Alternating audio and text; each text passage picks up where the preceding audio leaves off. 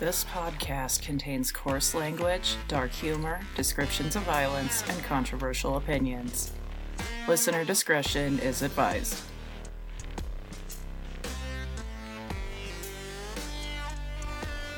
Everyone's first thought when they hear Nevada is Las Vegas, a sinful city in the middle of a fucking desert. A true testament to man's arrogance. That place is literally hotter than hell in the summer months. Those of us from Salt Lake often think of Wendover before Vegas. It's the closest place you can go to get legal weed, hookers, and casinos. I'm not joking. Prostitution is legal in Nevada. Wendover is a stone's throw away from Salt Lake, like a 2-hour drive, I think. That's where I went on my honeymoon. Got engaged in Vegas a little more than a year before that. As far as the death penalty goes, they're pretty much what you'd expect. A few more executions in Utah, but still not many in the modern era. They're one of a handful of states I've covered that actually used the gas chamber for a while. Hanging was the only method of execution before then, but there was one man executed by firing squad here in 1913, before the gas chamber came to be. Lethal injection is obviously how they do it now. There are currently 64 people on death row in Nevada, which is almost as high as the total number of people executed here to date. You're in for a treat with this one, and I'm not just saying that because you can get weed and hookers. This episode is going to have a wide variety of depravity in it. So grab some poker chips and a condom. We're heading to the Silver State.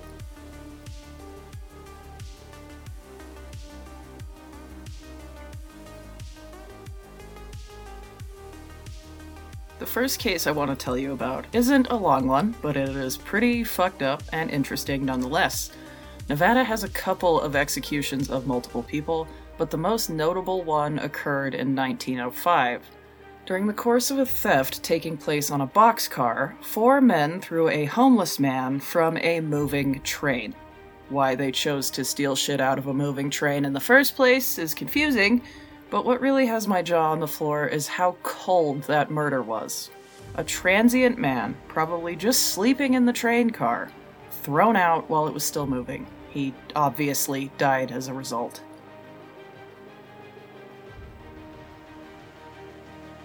Al Linderman, John Sevener, Thomas Gorman, and Fred Wright were executed by hanging on November 17, 1905. There's really not a lot of information available on this crime, but goddamn, Nevada got it right with this one. A little more than a year later, 2 Native American men would be hung using double gallows for the murder of another transient man. Don't kill the homeless in Nevada, I guess. They have it hard enough as it is, being homeless in a fucking desert.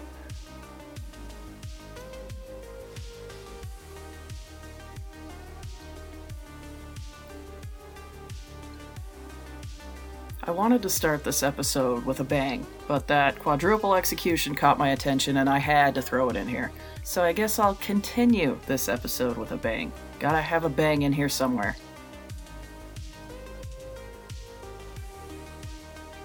Early on the morning of May 14th, 1912, a Montenegrin immigrant by the name of John Gregovich was stabbed to death at the Tonopah and Goldfield train depot. John was born in what is now Petrovac, Montenegro in 1847 and had moved to the U.S. to pursue a better life. He became a senator and was a member of the Silver Party, which is exactly what it sounds like. John would later go on to help other Serbian immigrants with legal cases after a mine fire in Tonopah in 1911.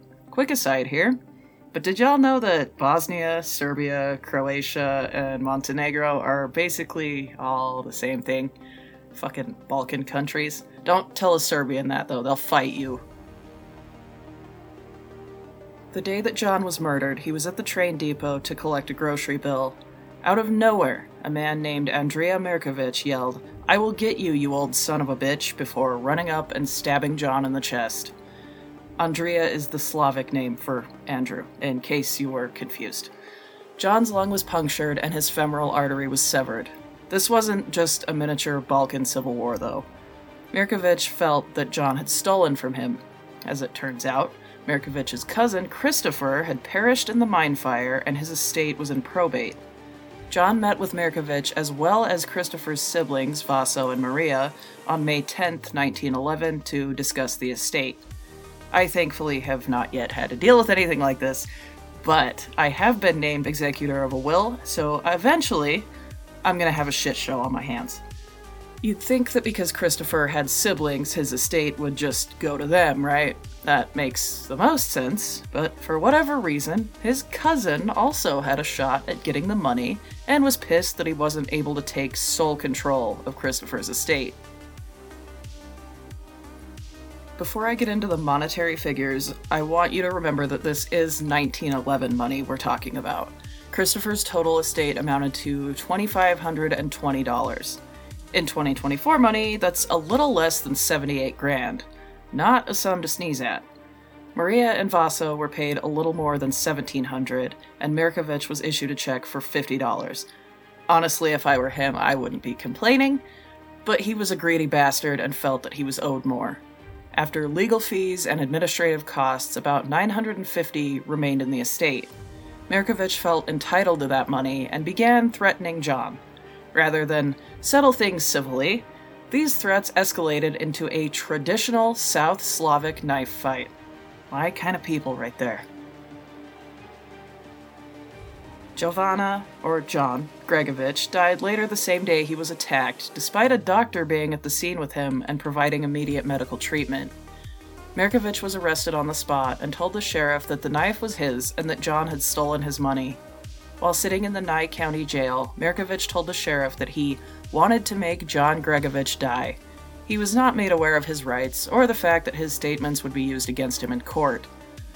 Witnesses testified that Mirkovich had threatened John in the past and was even thrown out of his business on one occasion.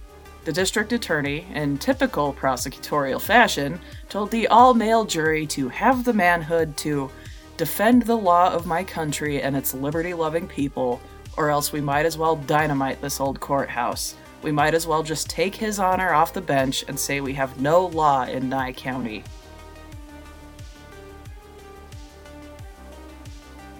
Andrea Mirkovich was executed by gunshot on May 14, 1913. He is the only man put to death in Nevada to choose the firing squad. This execution was a pain in everyone's ass. Because of the Mormons, Nevada passed a statute in 1910 that allowed condemned men to choose between hanging or firing squad. The prison warden was unable to find 5 marksmen willing to shoot Mirkovich, so a shooting machine was built. I'm not joking. Although I am picturing the breakfast machine from Family Guy that ends up shooting Peter, this was an actual thing. A rack of rifles was set up on a frame and connected to a coiled spring mechanism. To prevent the prison guards from knowing who actually killed Mirkovich, one of the rifles was loaded with a blank cartridge. Some things never change, I suppose. Mirkovich died instantly from 2 bullets to the heart. Though the shooting machine was donated to a scrap metal collection drive during World War II, the rifles were eventually recovered and donated to the Nevada State Museum in Carson City. As Mirkovich was getting set up to be executed, he refused a blindfold from the warden and told him, "I'm much obligated to you. You be good man to me." He used his last words to curse his judge and then said, "I die like a soldier." Due to the time, there is nothing available on his last meal.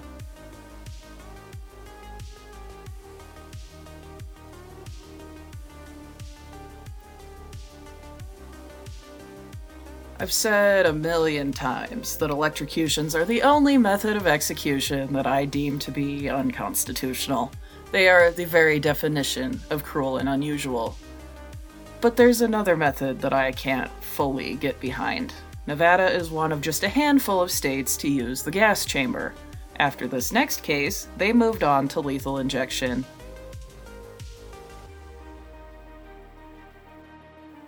Jesse Bishop was a career criminal born in 1933 in Glasgow, Kentucky. He was one of 4 children and lived with his father in California after his parents divorced. Apparently, his father was abusive, but not in the way you're probably thinking. Bishop claimed that the man beat him twice a year, regardless of whether he had done anything wrong or not. Bishop joined a street gang and committed his first armed robbery as a teenager. He wound up getting addicted to heroin. This is 1970s heroin, none of that fentanyl garbage. But I guess that doesn't really matter, as either way, addiction often leads to a life of crime. Bishop was just 46 at the time of his death and had spent the last 22 years of his life locked up for his many crimes.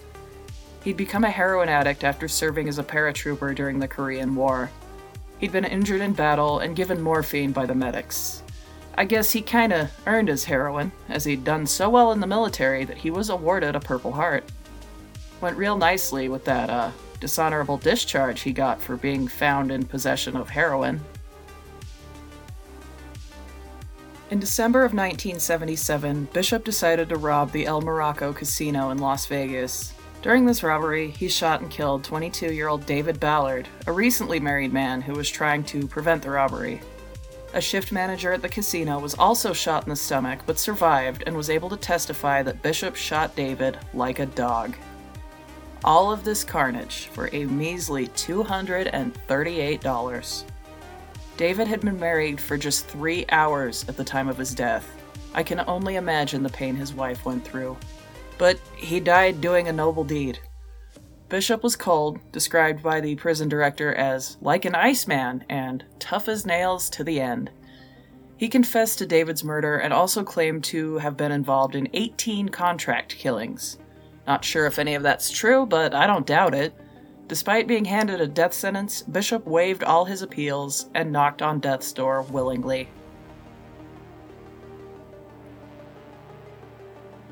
Jesse Walter Bishop was executed by gas chamber on October 22, 1979. The ACLU decided to intervene, as they often do, and tried to get his sentence commuted, though Bishop himself wanted to be executed. The Board of Pardons voted 5-2 against commuting his sentence, and he was executed just 2 months later. As the cyanide pellets dropped into the acid, Bishop smiled and took deep breaths. His execution was pretty uneventful. He twitched a bit and moved his head around. Only 9 minutes passed before he was pronounced dead. Bishop's last words to the prison director were, "This is one more step down the road of life that I've been heading for all my life." His last meal was filet mignon, asparagus, a baked potato with sour cream, a tossed salad with Thousand Island dressing, and an unspecified dessert. He sent his compliments to the chef.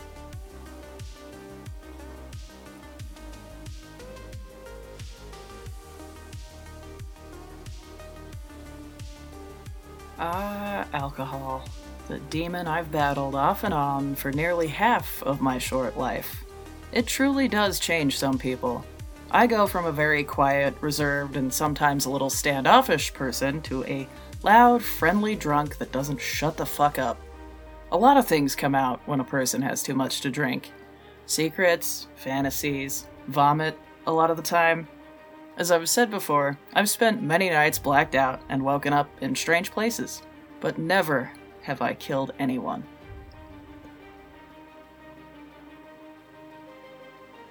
This episode has already dealt with a handful of Eastern European immigrants. Really wasn't expecting Nevada to have a lot of them. It seems like a place for cowboys and Indians, not Ruskies and Serbs. Ilona Strumani likely came to the US for a better life. There's not much information about her life or how long she'd been here, but in 1999, at the age of 56, she had a chance encounter with a man that makes post-Cold War Russia seem like heaven. On an early night in March, Ilona was walking down the street in Reno when she bumped into a man close to her age. This poor woman was covered in bruises, having already suffered a beating at the hands of another man. Rather than continue on her journey alone, Ilona decided to go with this strange man to the saloon he was walking toward. The two hit it off and continued drinking well into the night, eventually ending up back at the man's hotel room. They kept the vodka flowing and rarely left the room except on one occasion to go get some food.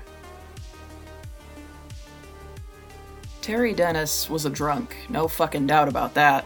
He was at such a point in his addiction that he was drinking a fifth of vodka a day. I'm ashamed to say that I've been there before. It's a rough place to be. This, combined with his known mental illness, was a recipe for disaster. Dennis was homeless and unemployed. Also had a few felonies on his record for arson and assault in Washington state. Really didn't have a lot going for him. This is another case of a veteran that the US government has left out in the cold. Ilona must have been very lonely to spend her time drinking with this man. She tried to engage him in conversation, but the questions she was asking became too personal, and Dennis left the room to get away from her for a few minutes. When he came back, she asked him if he'd killed anyone during his time in Vietnam. This was followed by her saying something along the lines of, "I bet you couldn't kill anyone, you're too nice," which to any normal person would sound more like a compliment. But Dennis flipped his shit. While the two were having sex, Dennis put a belt around Ilona's neck and began to strangle her. Her struggle aroused him, and he took this opportunity to rape her anally as she faded out. Sometime during the process of strangling Ilona, he decided to take the belt off and use his hands instead, first wrapping them around her neck and then using them to cover her nose and mouth. This took between 5 and 10 minutes, and Dennis checked for a pulse when he was done. There was none. This poor Russian lady. Jesus Christ. Dennis later claimed that part of the reason for murdering Ilona was that she'd made fun of him for performing poorly in bed. Vodka dick is a fucking thing, so maybe.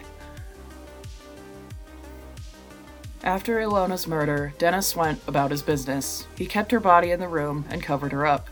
The next 4 days were spent drinking, gambling, and acting like nothing had happened.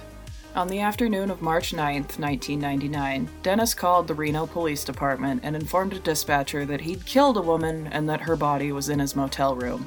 He said he wasn't planning on leaving and would be watching TV when the police arrived. Chillingly, he also told dispatchers to send a coroner, as, in his words, the bitch had been dead for 3 or 4 days. Police came and arrested him without incident. When asked if there were any weapons, he informed them that he had used his hands to kill Ilona. Dennis waived his Miranda rights and agreed to be questioned. He admitted that he'd stopped taking his medication and that he knew exactly what he was doing when he killed her. The primary reason for taking this woman's life was that she'd questioned his ability to kill. Dennis thought that she needed to be put out of her misery, as she was pathetic when he met her. Ilona wasn't his first victim. Apparently, Dennis had recently taken another woman home with him and intended to kill her, but backed out because the woman got scared and he wasn't able to finish the job. This man was a serial killer in the making. He charmed Ilona into staying with him long enough that she got comfortable, and then he struck. Dennis told the police that he had wanted to kill someone for a long time. He didn't care about anybody, including himself. In his own words, "If I didn't get stopped, this would not be the last time I would do something like this because I found it exciting. I actually enjoyed it." Often in cases of capital murder or first-degree murder or whatever the fuck weird nonsense name Michigan has for this crime, the accused will fight tooth and nail to get the death penalty off the table. Not Terry Dennis. He pled guilty to first-degree murder with the use of a deadly weapon, knowing that he was still facing a death sentence. He told the district court that he'd been to prison twice before and didn't consider life behind bars to be living at all. He didn't want to rot in a cell for his crimes and was happy to accept a death sentence. These kind of statements almost always cause the court to order a competency hearing, but again, not for Terry Dennis.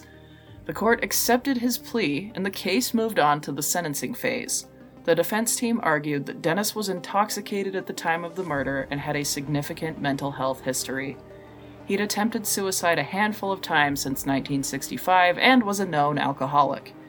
Ultimately, the aggravating factors outweighed those claims, and the panel of 3 judges sentenced him to death.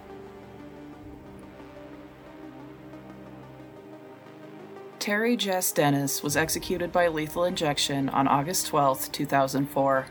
His brother Gary came to visit him just hours before his execution.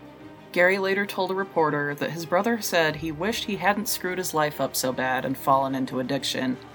Gary also said that Terry never admitted any remorse for this crime and didn't feel bad about it.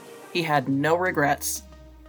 After the execution, Gary planned to have his brother cremated and spread his ashes in a creek where they used to fish together as kids. Dennis didn't have any last words. His last meal was 2 cheeseburgers and a Coke, keeping it simple.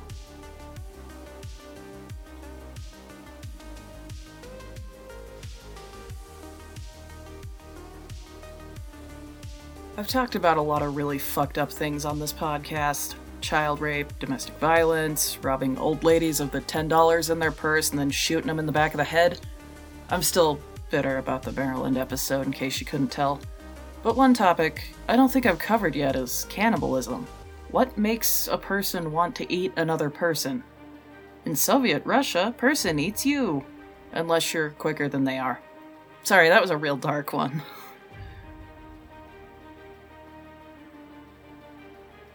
Though there are many variables, the recipe for psychopath soup has a base of childhood trauma and mental illness.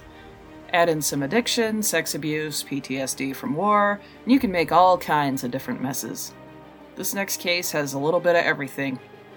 Born in Sioux City, Iowa in 1938, Carol Cole did not have an easy life. His father was shipped off to go fight in World War II, leaving the boy to be raised by his mother, who entertained men while he watched. To keep him from telling his father, the woman beat her son. These beatings continued long after Cole's father came home from the war.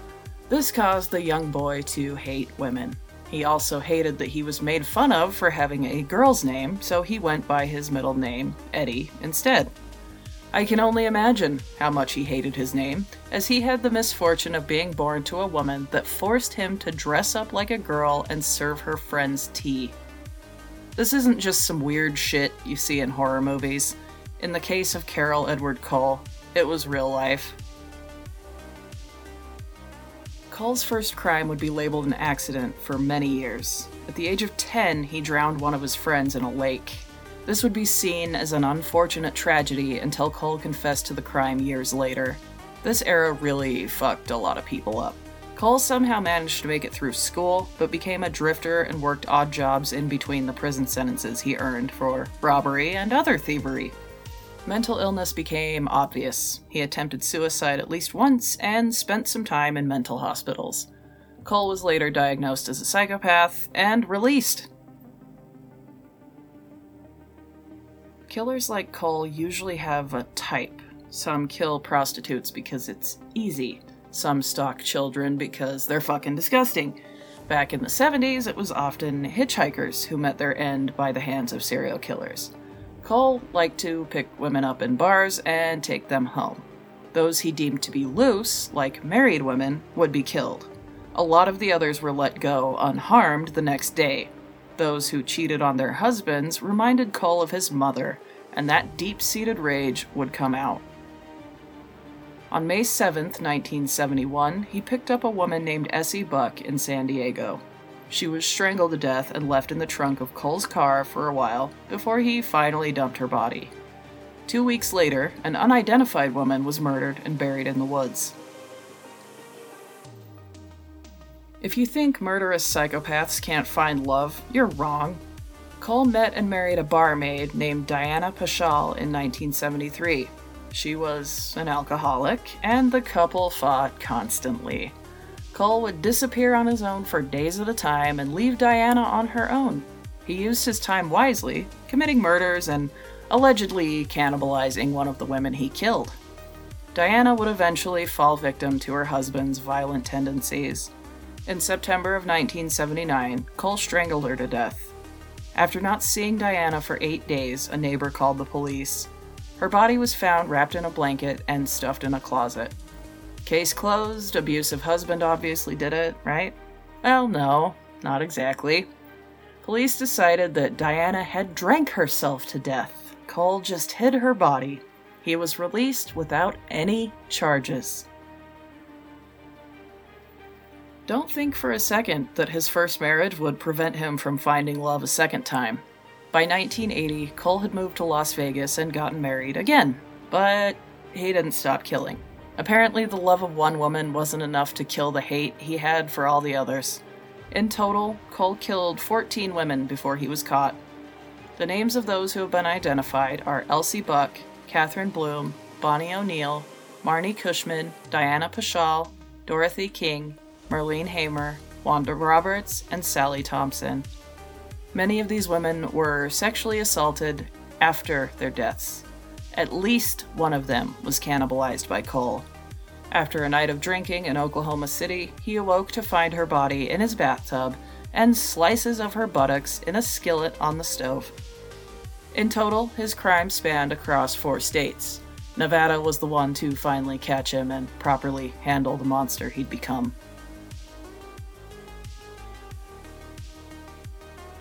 Carroll Edward Cole was executed by lethal injection on December 6, 1985. His attempts at an insanity plea were futile. If you ask almost anyone familiar with this case, they'll tell you that Cole was failed by a broken system. While I agree, I still hold the opinion that execution was the best option. People of his generation dealt with many struggles. A lot came from broken households. That isn't an excuse to murder people. There is so much more on this case that I don't have time to dive into. Look this motherfucker up if you're curious. Like most serial killers, he didn't start out murdering loose women. It was a gradual build-up. Cole's last words were, "It's all right." His last meal was Boston clam chowder, jumbo shrimp, French fries, and a tossed salad with French dressing. On top of that, he had some of what was left of the cookies and candy that had been sent to him by a couple who had been writing his biography. To my surprise, Cole was given a Valium before his execution to help with his nerves. Never heard of that before. Must have been one of those coked-out 80s executioners trying to make their job easier.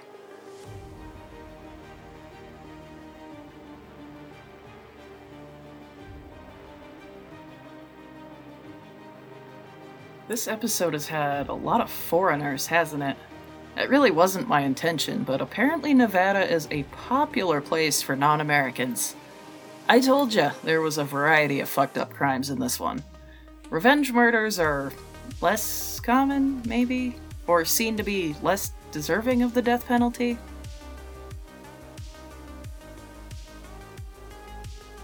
Laurie Bridges met her future husband Sebastian while working as a nurse in a California prison. Pro tip, don't marry a convict. Grand theft really isn't that bad of a crime in comparison to other things I've talked about in this podcast, but still. Laurie and Sebastian were married in 1993, but the relationship fell to pieces just a few years later. I can't find exactly why this relationship ended, but hindsight is definitely 20/20 with this one, and I'm sure Laurie could see some red flags. Laurie moved from San Diego to Las Vegas in 1997 and started working as a nurse in what I'm assuming was a hospital. While here, she met a man named Hunter Blatchford, who was also a nurse. You know how I mentioned red flags? Well, generally, if you're happily married, you tell your spouse where you're going instead of just running off one day. Seems to me that some kind of abuse was probably going on since Laurie took off one day without saying anything. Sebastian Bridges wasn't about to let her go, though. He tracked her down and learned that she'd started another relationship. Again, stalking? Pretty big red flag. Bridges told Laurie that he'd been watching the couple and that she'd never get away. Hunter decided it would be best to meet with Bridges so that the three of them could talk things out before anything bad happened. Hunter was promised a truck in exchange for Laurie going back to California with him. No one would take that deal, obviously, so Bridges told Laurie that he'd return all her belongings that he still had, and the three of them got in the car together. After driving out away from town to a desolate area near some empty trailers, Bridges pulled a gun. Hunter looked at him and said, "You're gonna kill me now, aren't you? I trusted you." Laurie turned to Hunter and professed her love for him as her estranged husband shot him in the torso. Bridges put the body in some plastic bags before pistol whipping his terrified wife and handcuffing her. They drove out to Nipton, California. Why do I always find these weird-ass towns? Where Bridges took out a brand new shovel and started digging a grave. As Laurie contemplated running off, her husband repeatedly told her, "It's all your fault." She was badly injured and out in the middle of nowhere, so decided it would be better to just stay put and not piss him off even more. During this trip, he had repeatedly told Laurie that she couldn't ever tell anyone about what had happened. He also asked her if she would prefer that he shoot himself or turn himself in. Bridges began fiddling with the gun during the drive. That's in the appeal documents. I would have chose a less hilarious word. He was trying to fix something that was wrong with it and decided to pull over so that he didn't accidentally discharge it. A state trooper stopped to check on them and discovered a distraught woman with significant injuries. He called for backup, and eventually Bridges led the police to the body. He'd later claim in court that the shooting was accidental, but a jury took just 25 minutes to find him guilty. My question is, if it was an accident, why did he beg for the death penalty after he was found guilty? Sebastian Stephanus Bridges was executed by lethal injection on April 21st, 2001. Honestly, kinda brought a death sentence on himself by choosing to represent himself in court. That is never a good idea. Why we have the right to do it is beyond me. In addition to representing himself, he had written to the South African government to tell them to stay out of this case. As you'll remember from the Arizona episode, foreign governments don't take kindly to the US executing their citizens. When asked for his last words, Bridges said, "You have no justification to kill me. It's just wrong. It's just wrong." A man with so many opportunities to get out of a death sentence, and he took none of them. His last meal was crab salad, French bread, a lobster tail, a mango, vanilla ice cream, cheesecake, and aloe juice. I've seen a lot of last meals during the course of this podcast, but aloe juice is something that's never come up before. Fucking South Africans. Shout out to the lovely Nicole from True Crime South Africa. She's part of the inspiration behind me starting this shit show.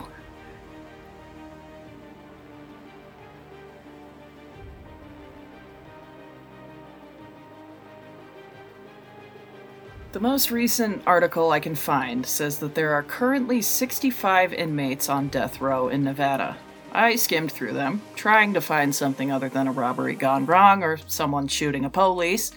I found 2 that made me nauseous, so I'm going to share them with you. You know, in case you're one of those people that thinks we don't need the death penalty. Sharon Allen was down on her luck in September of 1989 and found herself at the Salvation Army shelter in Las Vegas. Sharon had 3 kids. While at the Salvation Army, she met a man named Kittredge Powell and began spending a lot of time with him. This patchwork family stayed at a number of motels and apartments over the next 2 months. Sharon was employed by Deseret Industries. For those who aren't from the western half of the US, that's basically like Mormon Goodwill. I honestly thought we only had them here in Utah. Sharon worked a normal person shift of 8:30 to 5, which is what I currently work, but the AM and PM are swapped. For whatever fucking reason, and I'm trying real hard not to judge because shitty circumstances make people do questionable things.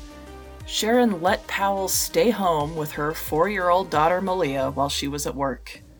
I'm struggling with this because she'd only known him for a couple months. Then again, they were living together, so the red flags must not have been visible. Or she's a shitty mom. I guess we'll find out. Their neighbors noticed that Malia had a lot of bruises and other weird injuries. Having raised 2 4-year-olds and currently having a son who's almost 3, I can tell you, little kids always have random bumps and bruises, but nothing in comparison to what little Malia had. Her chin was cut, her face was bruised, and her eye was very bloodshot. One day, a neighbor heard Malia crying and screaming. When he saw her an hour and a half later, she had a handful of new injuries to her face and legs.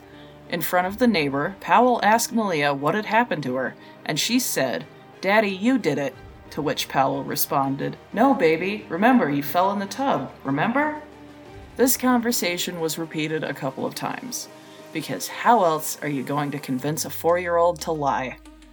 This was one of many incidents of Powell being cruel to Malia and teasing her in front of other people. On November 2nd, 1989, Malia wasn't herself. She was very quiet and subdued. No 4-year-old is quiet and subdued. Even the calmer of my children was never quiet and subdued at that age. Malia was complaining of head and neck pain and couldn't move her head at all. She had a new bruise on her forehead, and the side of her head was soft and spongy. How in the fuck?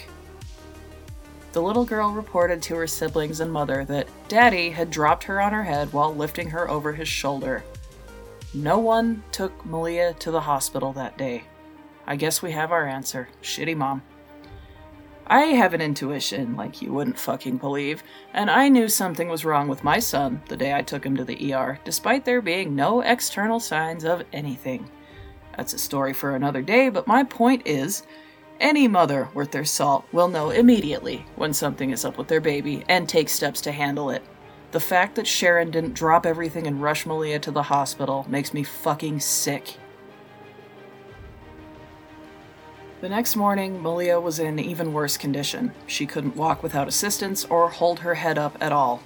Sharon, being the prized parent that she was, left Malia home with Powell and went to work.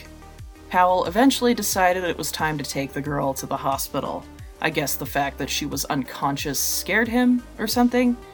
An examination of Malia while she was in critical condition showed extensive bruising all over her body, a spinal fracture, a deep cut on her chin, and swelling of the brain, which had been the cause of the coma she was in. Her head injury was likely caused by blunt trauma carried out with significant force. Dr. Richard Krugman, who the state called as an expert witness, testified that he had only seen one injury similar to Malia's in the last 3 years. A teenager had been propelled off the top of a pickup truck at 45 miles an hour and landed on the concrete. That horrific accident carried the same amount of force as whatever had struck Malia in the head. Think about that for a minute. Malia never regained consciousness and passed away on November 8, 1989. 3 physicians would testify at Powell's trial, and all agreed there was no way any of her injuries could have been accidental. This sick son of a bitch repeatedly beat 4-year-old Malia over the course of the months she'd been left in his care, and he tried to say it was an accident. Initially, Powell was charged with child abuse with substantial bodily harm, but after Malia died, a first-degree murder charge was tacked onto that. As you're hopefully aware by now, that murder charge carried a possible death sentence.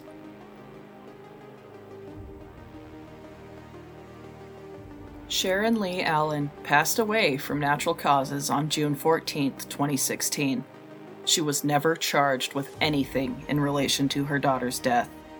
I tried to have some sympathy at first because I know what it's like to be in tough situations, but not taking Malia to the hospital when she was clearly injured should have resulted in some kind of charge. Maybe not first-degree murder, but something. What the fuck was this woman thinking? Oddly enough, her funeral was held at a church in Riverdale, Utah. Of course, had to have some ties to my home state. Kittredge Powell is still sitting on death row in Nevada. He's been sitting there since 1991. Normally, I'd have a few things to say about the case itself for the aftermath, but my only real thoughts on this one are, what the fuck is taking so long? Give me the fucking needle, I'll do it myself. Child abusers should be executed as soon as legally possible. Rest in peace, Malia.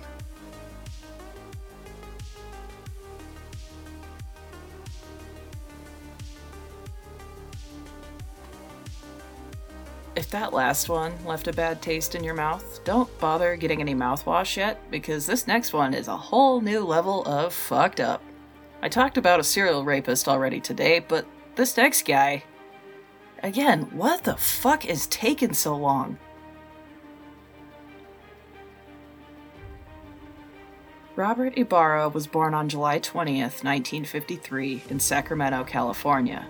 His mother was just a teenager when he was born, but managed to do okay for herself. At least, that's my assumption. Why else would she go on to have 4 more kids? Ibarra was a normal child until about age 9, when he was accidentally struck in the head with a railroad tie. Head injuries will fuck you up, I know from personal experience. My dad was an asshole all my life, but he wrecked his dirt bike when I was 8 and shouldn't have lived through it. He's a different kind of asshole now. can't remember things, makes shit up in his head that never happened, the usual. Ibarra started to suffer from migraines and hallucinations. He was prescribed a drug called Mebarol, which has sedative and anticonvulsant effects. To combat his hallucinations, the young man started using drugs and alcohol. If you've ever been here before, you'll know that this was a terrible idea. This head injury really fucked Ibarra up, to the point that it was affecting his academic performance. He was regularly bullied and called a retard. His doctor, probably thinking he had some kind of ADHD or whatever, decided to prescribe him an amphetamine. What the fuck was up with doctors in the 60s? Hallucinations and amphetamines do not mix. Jesus Christ. I haven't even been to medical school. I've just seen enough tweakers in my life to tell you that. Ibarra transferred schools, but decided at the age of 15 to just drop out and opt for night school instead. He tried. I'll give him that. He joined the Marine Corps shortly after he got his diploma. They tested him and found that he was dull normal, or borderline on the intelligence scale, but still fit for duty. Like I said, he actually fucking tried. He was later discharged for homosexual conduct. Pre-2010 tolerance. Gotta love it. In 1974, Ibarra moved to Oregon and got married. The couple moved back to Sacramento and had their first child. In 1979, his wife left him and went back to Oregon. Ibarra spent some time in Montana before moving to Ely, Nevada in September of 1979. This is where he'd fuck his life up beyond all repair.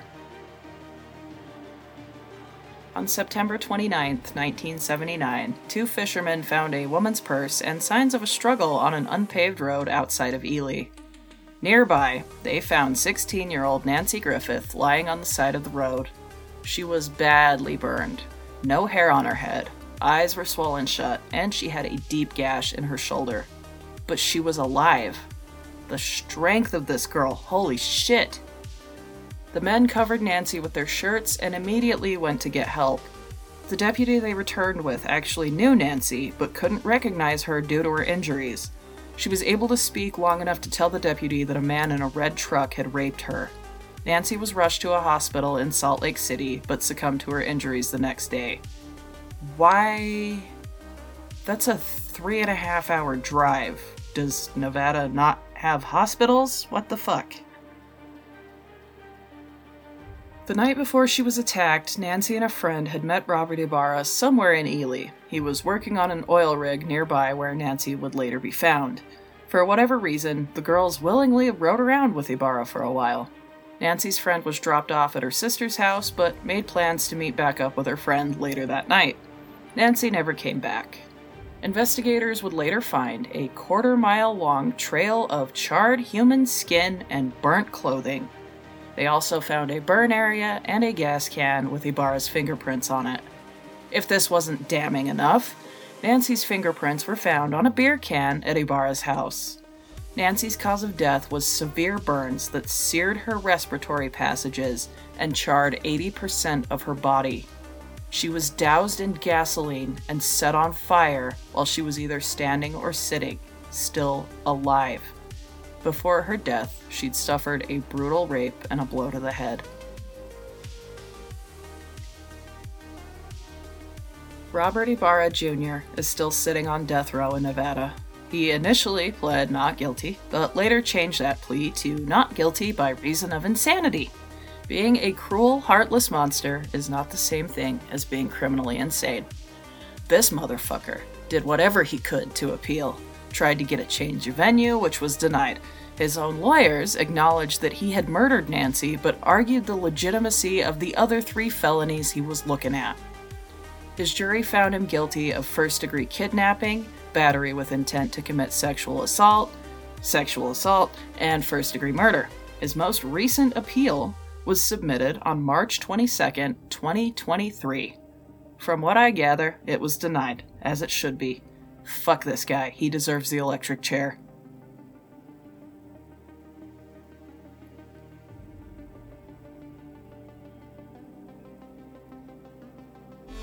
That's it for the weed and hookers state. Those last 2 cases made me physically ill, and I need to calm down. I'm sure there are plenty of recent cases that could end in death sentences in Nevada. In fact, I'm pretty sure I talked about one in a recent Rumble livestream. Get on over there on Friday nights if you want recent crime news. If you enjoyed this episode, spell it out in poker chips on a table somewhere. You can get me on Instagram and Twitter at LastMealPod. I'm on Rumble, Odyssey, and most podcast apps. Shit is popping off, finally. I'll be back next week with an episode about yet another East Coast colony. Cursed is the man who dies, but the evil done by him survives. See you next time.